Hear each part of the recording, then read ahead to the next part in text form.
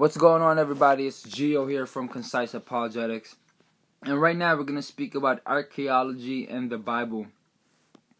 So we see that archaeology comes from the Greek words archaeos, which means ancient things, and logos, meaning the study of.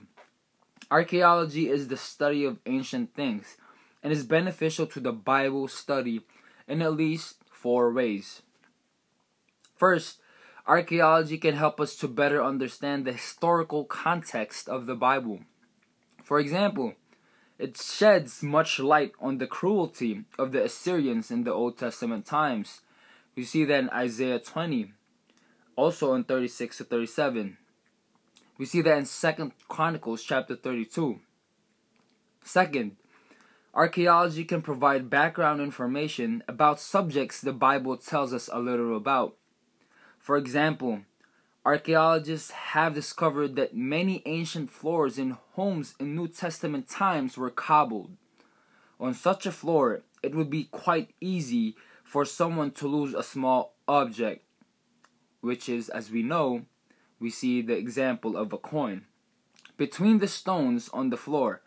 This discovery helps us to better understand Jesus' parable of the lost coin in Luke chapter 15, verse 8. You see that archaeology helps us understand the context of which the author is trying to portray. Third, archaeology can illuminate the meaning of some passages of Scripture. For example, Scripture reveals that Christians will one day stand before the judgment seat of Christ.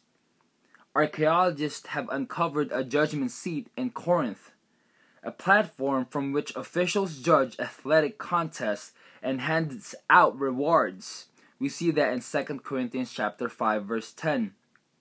Fourth, archaeology can verify the accuracy and reliability of biblical teachings about numerous customs. We also see that in regards to places, settings, peoples, names, and events in biblical times.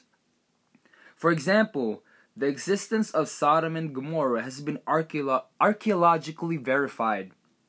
So we need to understand that archaeologists have provided verification of numerous and many customs, peoples, places, names, and events in biblical times. So we need to study our archaeology and we need to understand the background of the biblical text. Until next time in Concise Apologetics.